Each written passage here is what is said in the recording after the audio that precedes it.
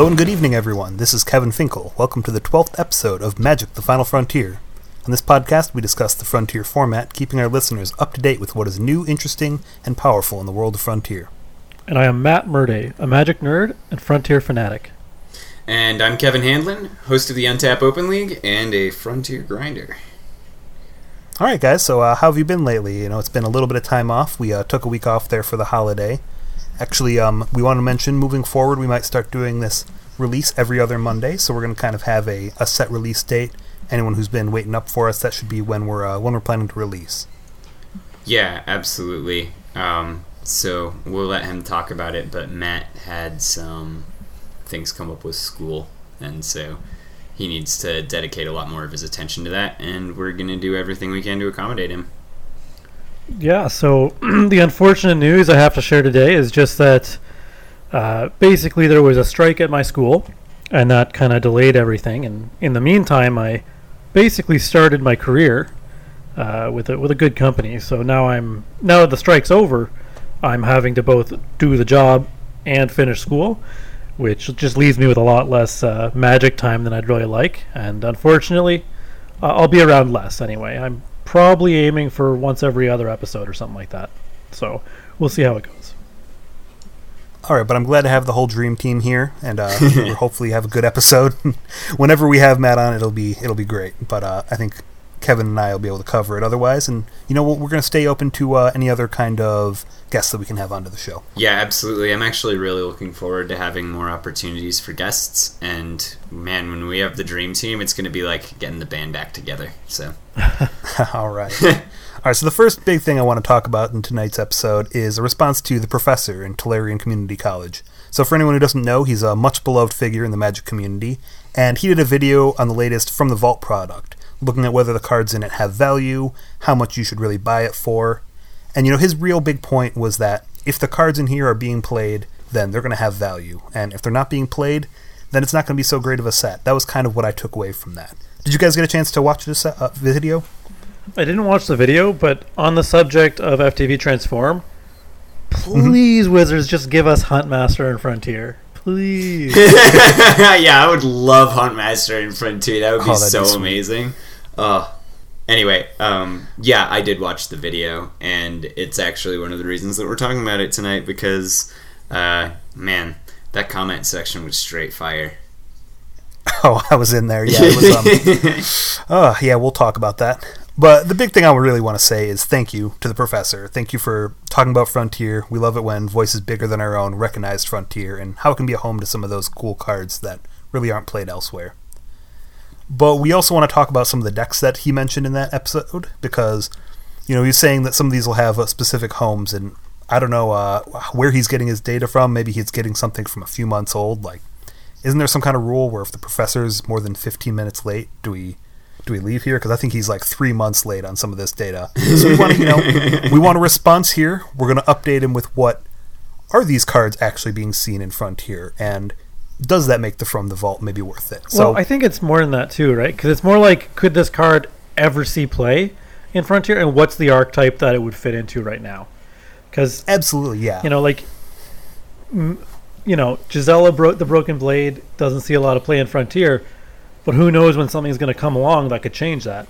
Right, who knows when we're going to need that white 4-drop that's not a Gideon ally of Zendikar, right? Yeah. Mm-hmm. All right, so let's jump right into it then. I'm going to mention what the professor said. Hey, this is a place in Frontier, where he did say this is a place in Frontier it's being played.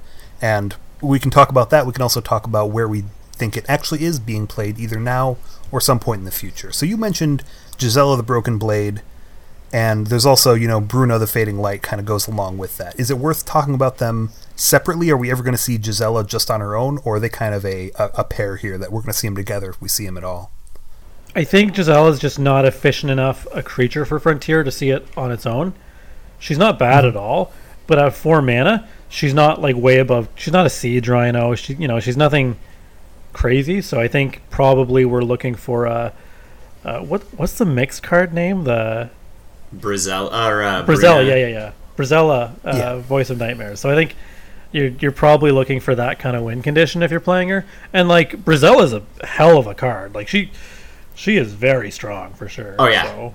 Yeah, as long as, these kind of Jund mid-rangey decks, these green-based mid-range decks are coming back, I could see another place where Brizella sees a similar role to what an Emrakul fills. Right, absolutely. And we are, currently, at least in the metagame, we're definitely seeing that it's slowing down a bit and that there's a lot of room for Jund mid-range, and Emrakul is kind of the top dog right now, and that does mean that there could be opportunities for re-emergences of 5-drops and 4-drops that are kind of unexplored at the moment. So the fun thing about that is that Turbo Emrakul doesn't actually have anything that can stop Brizella, and as long as you have more than 13 life when Emrakul swings, Brizella wins the race. That is a really cool thing. Hey, are you working on a counter-tech for Emrakul? We'll see. I don't want to show my hand too much. So the place where I might see some interest in Bruna Gisela is that Thalia's Lancer just got a whole lot better now that Planeswalkers are legendary. Yeah, totally. So it kind of plays into that same deck where, you find the one Bruna, you use the Bruna to grab Gisela out of the graveyard, or you grab the Lancer who then grabs Gisela out of your deck. I don't know, because Lancer already is a 4-mana card, right? And most, it's a 5-mana card. 5-mana, and most Planeswalkers are pretty up there too, right? Especially in white. Mm-hmm. So the deck you're describing to me is pretty slow. I don't know about it, man. All right, I understand. You don't want to grab the 6-mana Sorin or the Vraska. Oh maybe. My god, dude! 6-mana Sorin? Are you kidding me right now? Yeah, 6-mana Sorin is way better than Vraska. Way better. Oh yeah, Vraska's on. Yeah, I think if you're in Abzan colors, you'd probably just want the Sorin. All right, but let me bring up what the professor said. This is probably the one where I think he was most off. He said that Gisela right now is being played in Frontier in Mono White Eldrazi. Is that a deck we know? I don't know about it, but that doesn't mean it's not a deck. Doesn't mean it couldn't be a deck. I feel like Eldrazi, pretty good. White's also a good color. Yeah. And Brizella, Voice of Nightmares, is a hell of a card. I could be convinced. I'm not I don't see that and think, oh yeah, definitely. But it's not so far-fetched that I don't think there's any value to what he's saying. Right, I agree. And one of the archetypes that we see emerging in Legacy right now is Eldrazi and Taxes. And we actually have a number of the cards that are played in Eldrazi and Taxes in Frontier. So any time that you see a large mass of cards that are played in a more powerful format than Frontier, and a large part of that spell base is active in Frontier, there's always possibility for an archetype that can emerge around that, in my opinion. Okay. But you are right that classically in Frontier, Giselle is not a top-notch threat, but but has potential. I'm not going to write it off. Okay, let's go to another White Angel that flips over here. We've got Archangel Avacyn, or Avacyn the Purifier on the backside. So the professor says, hey, this is seeing play right now in Frontier in Esper aggro decks. I think it's actually... And I actually think it's more than that. Yeah, so when he was saying Esper aggro, what came to my mind that has actually been written about recently is Esper vehicles. Yeah. Uh-huh. And I'm sure we all went there. And it is played in Esper vehicles, actually. And I made a post about it in our little team chat, and it's actually something that Taylor, our YouTube channel manager, who's also on Team Blue Black, he has been playing that to great success recently, and he was incredibly flattered and was actually curious where the professor got his information. So we anticipate that he might have found the article on MTG1, or possibly one of our lists that was up on MTG Goldfish. And just so incredibly flattered that came up, because it is one of the decks that we have grown to love in our format, at least that my team has grown to love in our format. So yeah, it's pretty exciting. The part I love about that is that's clearly not a guess. He definitely knew something about what was happening in the UOL for sure. So it's pretty cool. Yeah, it's amazing to get that kind of attention, and so yeah, anyway, yeah. Oh, sorry, go ahead. No, just furthering the public thank you to the professor. Yeah. I've always kind of thought of Avacyn as a bit of a fringe card in Frontier. Like 5 mana is an awful lot for a 4/4, but I mean it's not bad and it's definitely playable. So, and she is so good in decks that like to play land go, which Esper Vehicles is definitely one of those decks. She's just such a beating on turn 5. Yeah, and we see her pop up in some of the bigger Coco decks. We see her in Spirits. I've seen her in Abzan in place of something like Wigmate Rock. I don't think that there will ever be a place where Avacyn doesn't see some play in Frontier. I think if you're playing Avacyn in some of those lists, you're playing that list really wrong. Really wrong. You don't think like a Mirror Breaker in a Bant Coco that's not human-based? I mean, that's where we used to see a lot of Avacyn. Yeah, but why would you go for a 5-drop there as opposed to... I don't know. Even just more trackers, Like, if you're just aiming to grind, like... I don't think she grinds any better than any of your other possibilities that also get hit by Coco. Okay. I think that I prefer Gideon for breaking mirrors in Collected Company. And that's also fine, yeah. Yeah. But, or Tameo, I can see even's pretty good. Tameo's pretty great at it. Oh, Tameo's great at that, yeah. I've also thought about Avacyn, and it was a tech in Standard. So, and people have been trying it lately, and some of those people win. So, that's all I'm saying. It's a possibility. Finkel said something fine this time, Matt. We can give him one.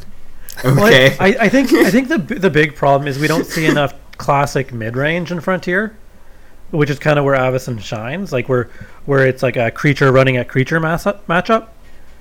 We just don't see that in Frontier as much, right? It tends to be either hyper aggro, or it tends to be like something like Control or Turbo Emrakul combo. Yeah. Control combo aggro, definitely. There's not a lot of classic mid-range that isn't also running something like Siege Rhino. So and once you have Siege Rhino, it's kind of like, what do you need Avacyn for? Right. Once you're at Siege Rhino, you don't need any more mana after turn 4. Yeah. Right. All right. I'm going to move us along because we got a bunch more to cover here. So the next one, this one, he didn't mention it as a Frontier deck being seen anywhere, but Arguel's Bloodfast. This was the one flip card from the vault that was from Ixalan, the latest set that's out. So this one's the black flip enchantment. I think this might sometimes see play in like tokens lists, but at the same time, like getting down to 5 life is a really big liability in Frontier, and I don't know. I have a hard time seeing what kind of deck or what kind of format wants you to be at 5 life, other than like Grixis Death Shadow. Arguel's Bloodfast is just a super good control sideboard card.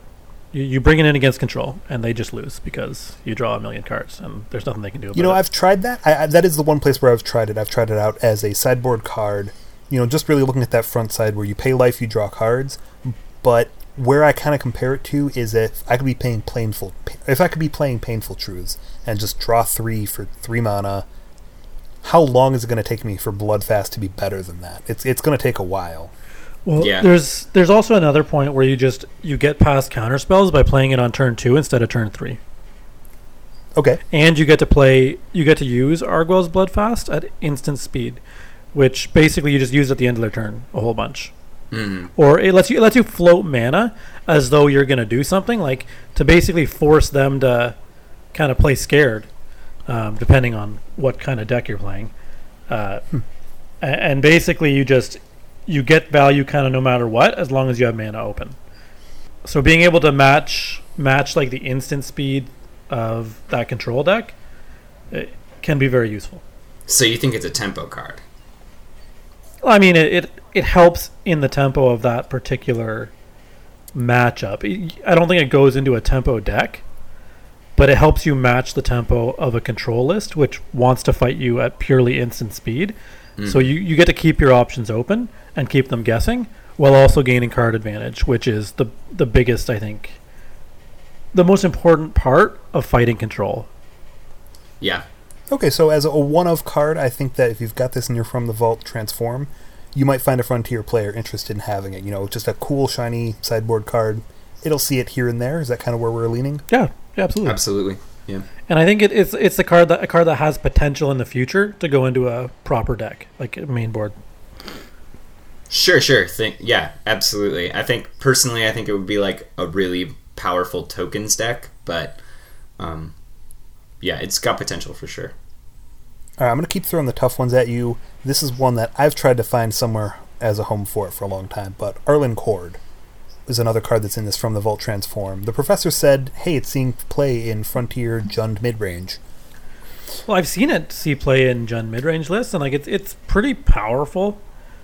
Mm-hmm. It's no Gideon, but it's also, I think it's a lot scrappier than Gideon, right? Like it's more of like a drop them and just fight it out card. Yeah. I think we'd see it a lot more if, again, we were in more of a mid-range meta. I don't think it'll ever be like a powerhouse 4 of like Gideon and every deck that could run it.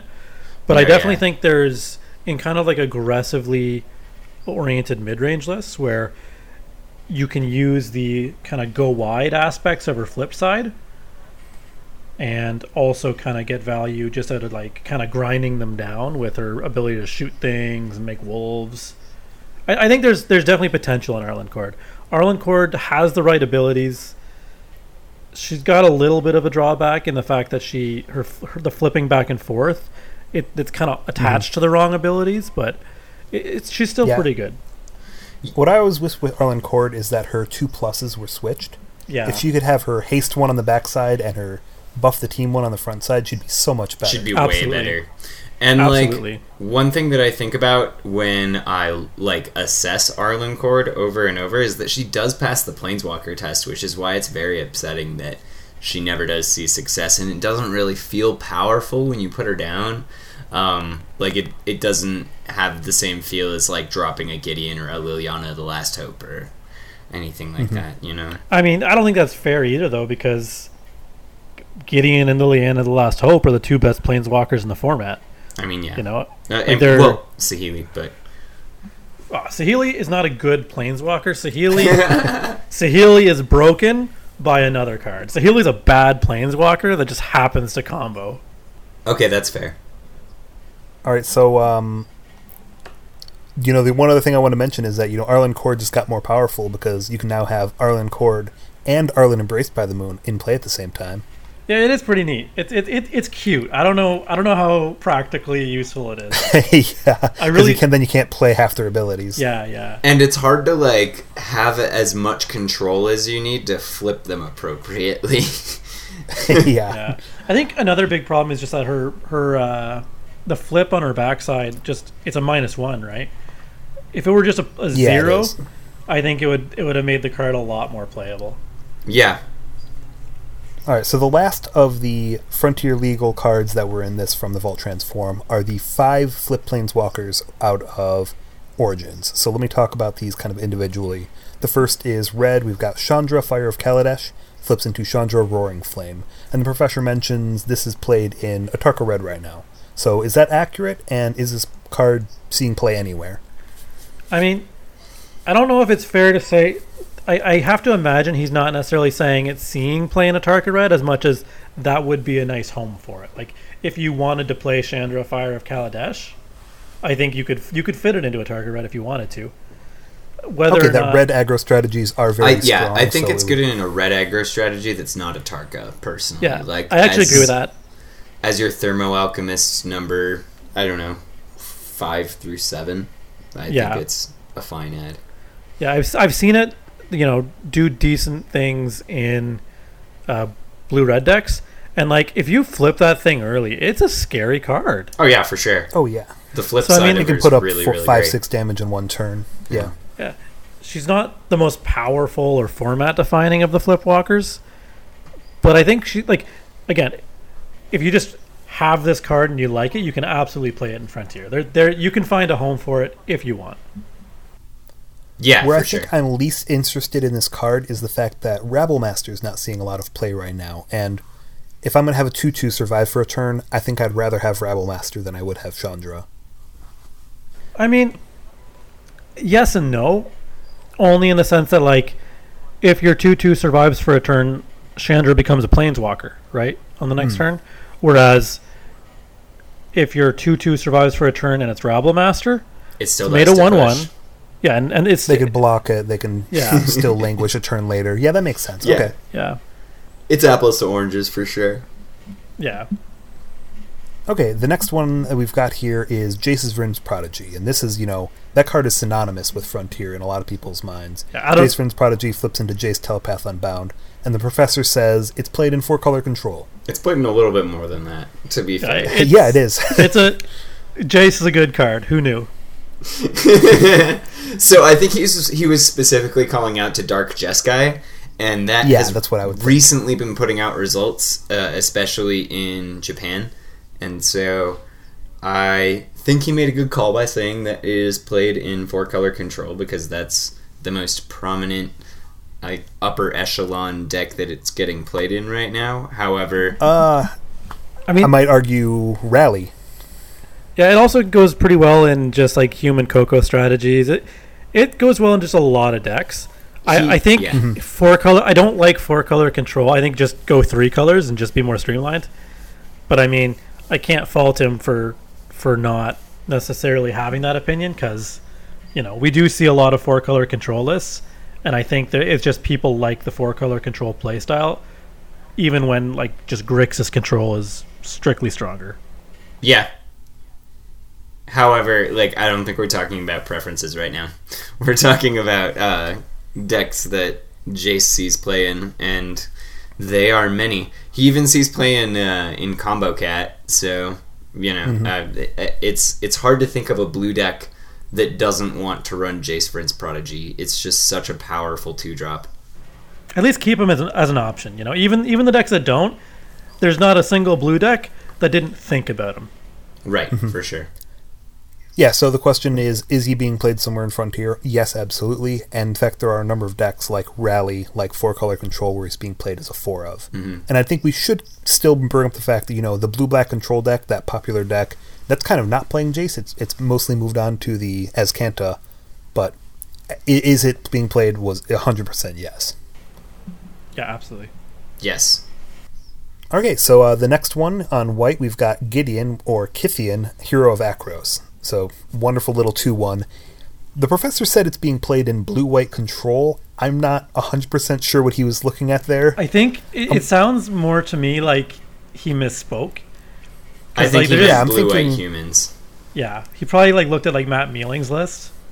Yeah, I'm hoping that's what he was looking at, and just, said control probably more meant. He saw some counter spells and thought control. I think it was just a mental misspeak. I don't think he actually thought it was control, because the card doesn't make any sense in control, right? No, absolutely not. Yeah, wait, no, you don't want an aggressive 1-drop in control? But Kithian is absolutely being played in the aggressive white or blue-white or sometimes red-white. Humans list, human basically, strategies. yeah. Oh yeah, that deck is still, it's great. We talk about it all the time. Yeah. Yeah, for sure. I'm even playing Kithian and Bant Humans right now to great effect. So, yeah. 1-mana Planeswalker. What's not to like? Right, exactly. Gives itself indestructible sometimes, All right, the next one we've got is in black. We've got Liliana Heretical Healer, or Liliana Defiant Necromancer. So the professor brought up that it's being played in Rally right now.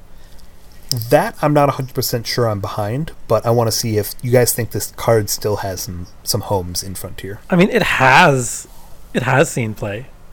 So, when I think of a deck that wants creatures to die, I think of Rally, because it's the closest thing that we have to an Aristocrats deck in Frontier. So, that's definitely, if I'm trying to find a shell for Liliana Heretical Healer, that's the one I'm looking at. So I think the biggest thing, the reason this doesn't see more play, is just Liliana the Last Hope kind of does what it does, only you don't have to flip it. But I think now that the Planeswalker rule has changed, it's opened a lot of doors that maybe haven't been explored yet.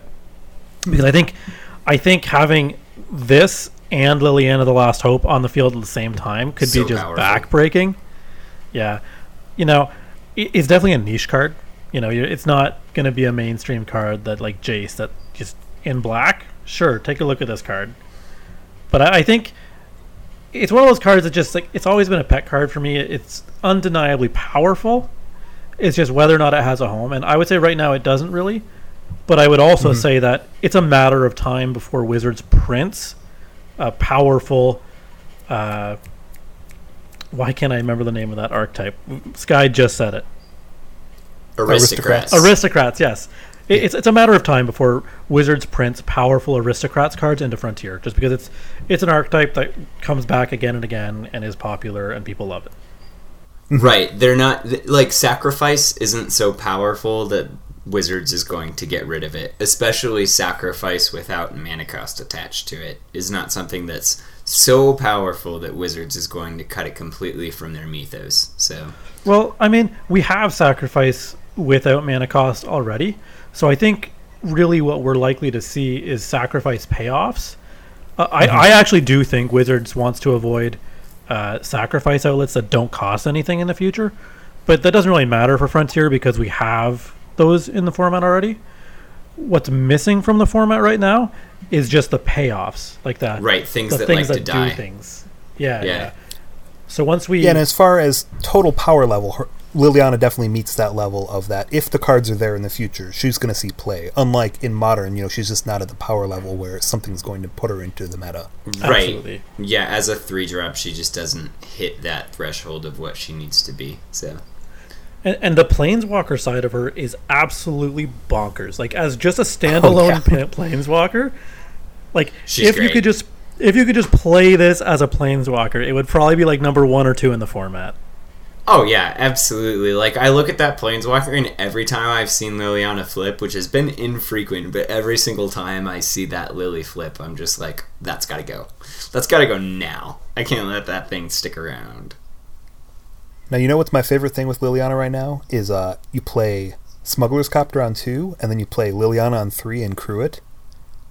So you're like, yeah, go ahead, push my Smuggler's Copter. Or, I get a loot, and then I have things in my graveyard to bring back with her later. It's a great feeling. It really puts your opponent in a tough spot. You learn when you're playing Smuggler's Copter that people love to push Smuggler's Copter. So, yeah, They're going to save some removal for it, but you don't want to kill that and get Liliana flip right away. I like that a lot. You give them an ultimatum. All right, so we're going to go with our last one here from the Vault, and then we did have another topic we wanted to bring up. So let's talk about Nissa Vastwood Seer. Yeah, so this was actually something that we considered. I don't know about you guys and your Jund lists, but like this... Hey, I'm running it in my Jund list. I fought hard to have 2 copies in my Jund list. I ended up lowering it down to 1. Yeah, I ended up cutting it, but it was a consideration. It's something that you should consider in Jund depending on what the metagame looks like. And specifically, it's really, really good when you need card advantage and lands. Yeah. Yeah, I think... I'm not actually crazy about it in Jund in general. It's good. I'm never going to be like, oh man, you're running that. But at the same time, I think there's probably a better home for it. And I've talked a little bit about this idea. I think I've talked about this idea on the podcast, but I think there's a Coco ramp deck out there somewhere with where you get like all the kind of value land creatures between Sylvan Advocate, Renegade Rallier, Tireless Tracker. Yep. Yeah, Nissa Vastwood Seer, and basically, like, you use your Renegade Rallier to bring back a land, get all your value out of it between Tracker and pumping up these huge advocates early. So you're talking about a lands matter Coco deck. Basically, yeah, like some kind of green-white land value. So you're probably also going to run Ramunap Excavator as well. Mm-hmm. Yeah, I can see that. Yeah, I would love to build that deck, actually. But we'll have to talk about it later because it's been on my mind for a while, and every time I try to sit down, I can't quite get there with it, like where I'm happy with the list. So, but I think there's something there, and it's a matter of time before it becomes real. Now, whether or not it's real or the potential to be real is there right now, or whether it's going to happen in the future, I don't know. All right, but I think that the message here is that, yes, again, the power level's there. It's seeing a little bit of play. I think the professor said Abzan, whereas right now we're more seeing, the Jund mid-range being that green mid-range deck of choice. But I don't think he was far off there on where he was thinking that this can find a home in Frontier. I mean, look at One Worlds in an Abzan list. So he can't be far off. And the other thing I want to bring up is Yeah, so that's kind of the end of the From the Vault. The one thing I wanted to bring up is that there were some things missing that we would have, as Frontier players, liked to see. Yeah, so absolutely. the two big ones, or the three big ones that stick in my mind are the Search Res Canta, which is absolutely seeing play in Standard, seeing play in Frontier. It's seeing played in Modern. It's a cool card. I think Thing in the Ice could have gotten a slot. That's not Thing in the Ice. Thing in the Ice is like just absolutely. Like it's got like a certain iconicness to it. Yeah, Matt loves it. We know. It's not just that I love it, but it's just like I don't know. It's a cool, lovable card. What it is. What Matt is saying actually is that it sees play in Grixis Matt Murday. So that's true. And then Westvale Abbey is the other one that I think is it's a staple really in Frontier. We're seeing it in the Elves list. We see it some in the Mono White Humans list. We see it in. Even in some of the control lists, just as a mirror breaker, that card is definitely seen play in a number of places. Yeah, absolutely. We definitely always see Westvale Abbey kind of rearing its head as a 1-of or a 2-of. And, Westvale Abbey, I think, is the biggest miss for me, like just on a business standpoint. Yeah, and it's very unique. It's something it's a big disappointment not to have that From the Vault. That doesn't have to really to do anything with the value of the set as far as monetary value. If that's something that listeners care about, we try not to be too much of a finance podcast, but as far as what we would have liked to see reprinted, definitely Westvale Abbey. Yeah, absolutely. And Thing in the Ice. All right, guys, let's talk about our other topic for today, and let's try not to keep it too long because we're already at about a half an hour here.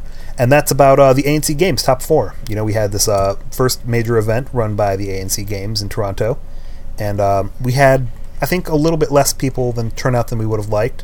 We had some interesting decks in the top 4 there, some archetypes that we don't normally see. So why don't we go through that real quick and talk about what some of those lists look like, what we thought about the tournament as a whole. Matt, you were there. Why don't you kind of lead us off? Yeah, the turnout was a little smaller than we would have liked. I think we got 14. We had several people kind of cancel at the last minute. I think we had 3 people who had just health issues pop up that day, including Matt Mealing, which... Yeah, so the throwdown challenge there that we had didn't quite turn out the way we wanted. Well, no. All that means is that I won. So okay, wasn't there some sort of crazy blizzard going on that night as well? Nope, nothing of that sort. No, they just got sick. Right. Yeah, someone I believe was hospitalized, but I don't want to talk too much about that. So there was some real life interference, and we didn't get quite as many as I would have liked to see 20. But you don't always get what you want. All right. Either way, we did have a lot of fun though, so I can't trash talk it. It was a blast. Everyone had fun, and I do think the top 4 lists, like, you could play them in the UOL and be plenty competitive with them. Now, I want to talk to you about that winning list because we see it and we're thinking it's a mess in my opinion. I'm the Dude, brewer here. Okay, wait, no, this is our litmus test, right? If Finkel thinks that it's a mess, is it a mess, right? I would probably clean up a few things in this list, but I think it was very potent. It was all right. So let's run through this list real quick. And it was very not versatile, very durable. Like it didn't just fall over. It was resilient, is what you're saying. Resilient, yes, resilient. Thank you. So I see this deck listed on MTG Goldfish as 4-color Prowess. It might be called 4-color Battle Rage combo, 4-color Baral. I don't know here. So let me run through it real quick. We've got 19 creatures of 4 Monastery Swiftspear, 3 Baral Chief of Compliance, 4 Storm Chaser Mage, 4 Mantis Rider, 4 Woodland Wanderer. And that is the Vigilance Trample creature with Converge. So it comes in with +1/+1 counters equal to the number of colors you cast it with. So if you cast it for blue, red, white, green, it's a 6/6 Vigilance Trample for 4.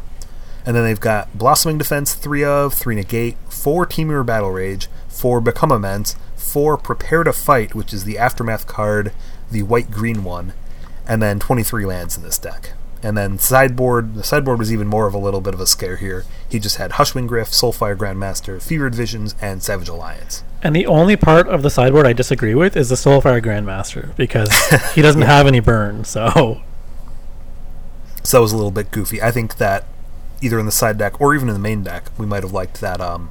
What is that 2-drop that you really like? The Prowess one. Yeah, Seeker of the Way. Seeker of the Way, absolutely. Yeah, I think Seeker of the Way would have been a much better sideboard fit.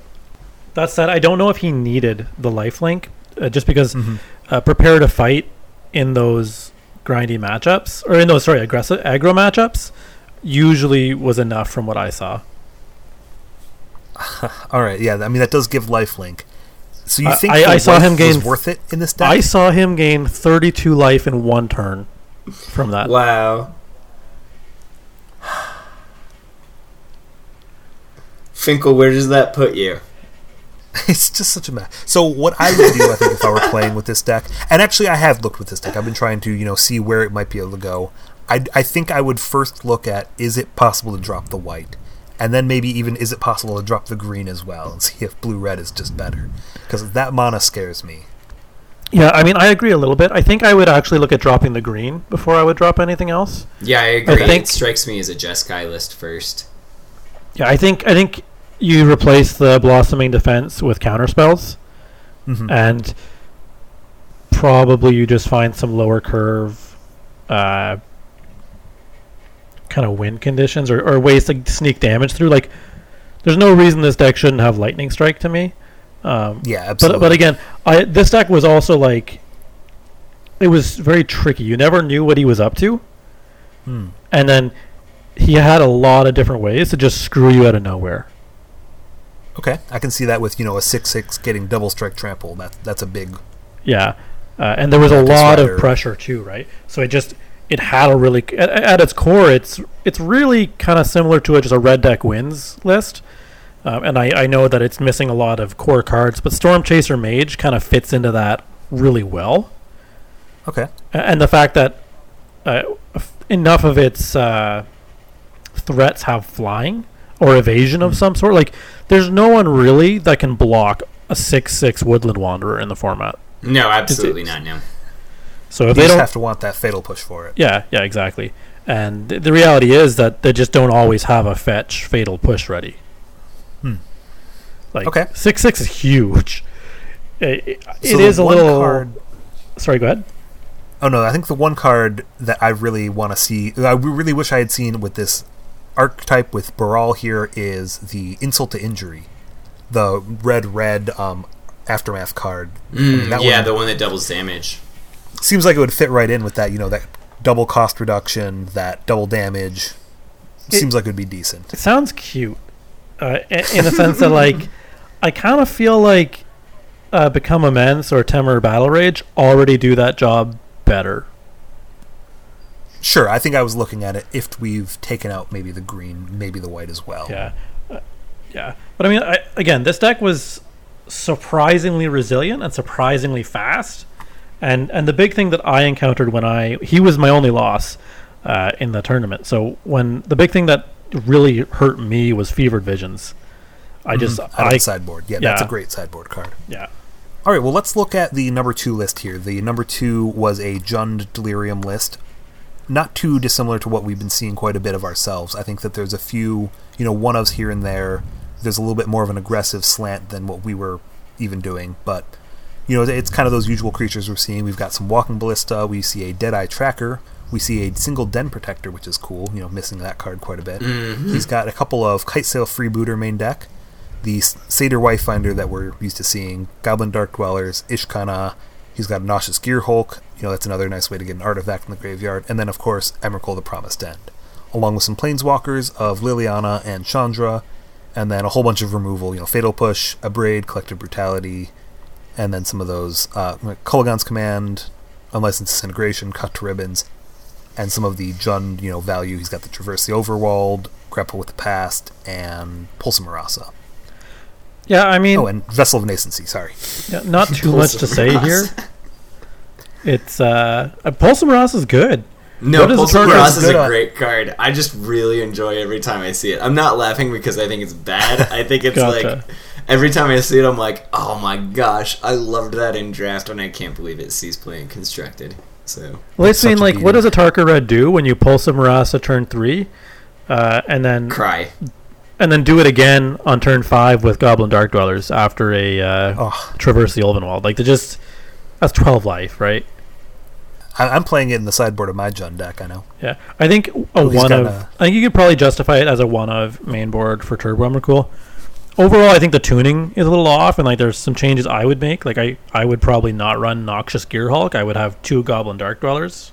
Yeah, I prefer 2 Goblin Dark Dwellers for sure. Man, guys, if we go down this tangent with Jund Delirium, we're going to talk for forever. Oh yeah, we could definitely talk more about Jund Delirium. So we're gonna wait. I want to say I get to say something about Jund Delirium. Okay, go for it. So I am not sure if I agree with unlicensed disintegration. Personally, I mean, I know that we can go and look for our Walking Ballistas to turn it on, but it just doesn't strike. It seems like the kind of card where you want to have an artifact focused deck in order for it to do the thing that makes it better than Fatal Push. Let me ask you then. What are you running in that slot instead, right? Because that's there because he wants unconditional removal. He wants to be able to just kill anything, no matter what it is, basically. I'm running Murderous Cut. Yeah, okay, that's exactly what I was going to say as well. That could be Murderous Cut, which does play badly with some of the other things. But it does play badly with it, but I have so much mana so much of the time that it's like, what? So I'm getting rid of one of the lands out of my graveyard? That's fine. So 1 or 2. What happens when you want to use Goblin Dark Dwellers on Murderous Cut? Okay, that's fair. Yeah. So that I can also see. Goblin Dark Dweller would also be a reason not to run Vraska's Contempt maybe in the same slot, which also might fit otherwise. The biggest reason is Goblin Dark Dwellers, and I think 1 is way too low for this list.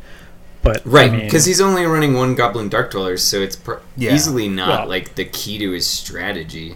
Well, I mean, on the other hand, he has 4 Traverse the Ulvenwald, right? So 2 Chandra, which is something I wouldn't do. But okay, so one more thing I will say that is an addendum to what you said about Murderous Cut is I decided not to run Radiant Flames in the sideboard for the same reason and switched it to Kolaghan's Command. Not Kolaghan's Command. Kozilek's Return. Yeah, so like I totally get what you're saying, and that's been a big reason for considerations in a lot of cards that I've chosen. Yeah. And what about To the Slaughter? That might be another one he could put in that spot. That's actually what I run in my Turbo Emrakul list, and I rather like it.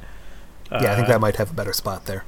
Yeah. You can also run Never to Return if you don't mind the sorcery speed, and it does something in your graveyard. So yeah, I think he's lacking a way to pressure some Planeswalkers. The problem is that Never to Return can't be hit by Goblin Dark Dwellers anymore, right? No, it can't. Oh, right, because it's so big. Well, then you can run what's the one from Battle for Zendikar? Yeah, the one with Awaken. Yeah. Either way, doesn't matter. We've covered this list. This is yeah, we've covered this list. Yeah. Okay, we'll talk about Jund forever. There was some jank deck that won number 3. We can skip over that. I think you mean the best deck at the tournament. All right, so yes, we are proud to announce that Matt Murday, hit the Grixis Thing in the Ice deck and took 3rd place here. So we are glad to say that that's gone on. Grixis Murdays has a foothold. Honestly, you guys need to play with this deck. This deck is way better than you're giving it credit for. I don't think we're completely behind you. We're just happy to see you up there in the winning list for once. Now that you were talking a lot of trash before the tournament. Well, I'm secretly a really bad player, so it's a miracle anytime I do well.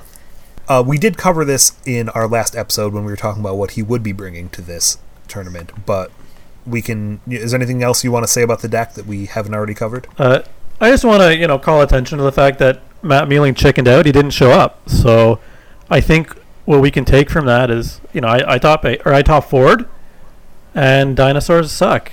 All right, so Horror Tribal beats Dinosaur Tribal. I didn't catch that.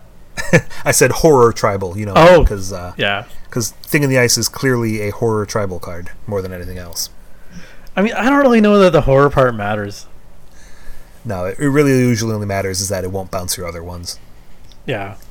Non-horror creatures.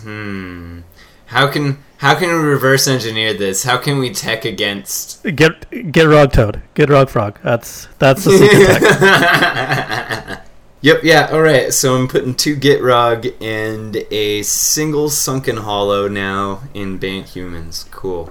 Yep. Yeah, can't go wrong. Must be good. No, absolutely. Seems airtight. Where you put it. So our last of our top 4 here is an Abzan aggro list. So nothing too surprising there. It's what we like to see. Elvish Mystic, Warden of the First Tree, Anafenza, Thalia, Tireless Tracker, Siege Rhino, Gideon. That sounds right what I'd like to see. I think the real twist here is that little bit of a blue splash. He's running Stubborn Denial in the main deck as a 2 of, and a couple Disdainful Stroke in the side. Nice. I mean, standard Abzan aggro. Chris Ha, who was playing this list, literally picked it up off his shelf after months of not playing and just brought it. He didn't do anything to it. He just picked it up and brought it. And Chris Ha is like a career Abzan player. He plays Abzan in every format he plays, so that's what you get. So, anything you would have suggested to him if he was trying to update this list before the tournament? Let me give it a quick look over. I mean, I think it's pretty good, honestly. Yeah, it seems looks like an Abzan list. It's exactly kind of what's his sideboard like. Yeah, I don't know. I haven't personally ever really been a fan of Ob Nixilis Reignited in the sideboard, but just because it's expensive, and I think by the time in the matchups you want it, by the time you get it, it's usually too late. So, and I think that could just be another Gideon. Okay. If you wanted to bring in like a more grindy game plan. Yeah, or Painful Truths. Or maybe an Argoyle's Bloodfast. Yeah, I mean, I think it's mostly for the mid-range mirrors, where you just want to grind them out. You want to kill a creature with it if you want that real value. Yeah, but I think unless you're kind of... If you're at all behind on board, like if they just curved out faster than you, he doesn't really do anything for you. So I think I'd rather just see that be a Gideon. Gideon's more consistent. Gideon's good, and you're not running for Gideon to begin with. But I mean, that's pretty overall a really minor nitpick, right? Like that's one sideboard card. Yeah. Abzan aggro is a good deck. This is an Abzan aggro deck. All right, so that's about all we had for this tournament. We've got these lists as well as a few more from that tournament listed online. You'll be able to find the full lists later if you want to look us up. And that's really all we had planned for this show. We did, though, want to mention something special. We just want to, it's a topic that's going on right now, and it's something that's important to us. So we want to just talk a little bit about inclusion in Magic. Yeah, absolutely. So I want to speak to this as the host of the Untap Open League, and I want to say that if you recognize hate speech in any form, and if someone is talking to you about what you are rather than who you are as a person, and what you identify as, then please talk to me, and I will put an end to it right away, because that's not what we stand for as a community, and we want to be open to anyone and accepting of everyone, and you will always have an ally in the Untap Open League. Yeah, it really blows my mind that we still have to talk about this in 2017. It's kind of like, I don't even know what to say because of it. It's just, how about we just don't be dicks? That sounds good. Everybody like... It's a shame that, maybe it had been hiding a little bit more and we're just kind of peeling it off, but that's really what we want to say is that we don't have anything big prepared, we don't have anything specific to call out right now, but we would just want to say that we're out there, we're putting our names out there, that if you're ever playing in a Magic store with us, you're ever playing in a tournament with us, or if you're online, we're happy to speak for you, we're happy to come to us and help you. If there's anything that we can do to help make you more comfortable, make you feel like you're accepted in the Magic community, we're absolutely there. We're putting our names on that list, and we will stand up for you, and we will stop hate speech anywhere that we see it. Awesome. Yeah, so a little bit more somber than we normally end our shows here, but let's wrap up for the week. Just want to call out, our normal current events. We've got the Untap Open League has been running well. We're about halfway through our Season 2 of Ixalan. We'll keep you updated when there's going to be signups for the new set coming out. We also have been streaming a weekly match every Tuesday afternoon, so those will continue happening. So other than that, we're looking for some ideas for our next cast. If you want to tweet us out at anything, as always, you can contact us at MTG Frontier, MTG_Frontier on Instagram, reddit.com/MTG Final Frontier, and you can also find our Discord on any of those. So, it was good to have you guys. Matt, I'm not sure if we'll have you next time, but it was great to hear from you tonight. Yeah, as always, happy to be here. It was a great time. I unfortunately won't be joining you next time, but probably the time after that. So, stay strong without me. I know it's going to be sad and there might be some tears, but you guys will make it. I believe in you. All right, we'll just replace him with Tony and Cameron. Reach out to him. Maybe he'd be down. I don't know. Yeah, we'll see. But yeah, Kevin, and it's always great to hear from you too. But as always, for everyone out there, we look forward to being your go-to source for Frontier information online, your final frontier.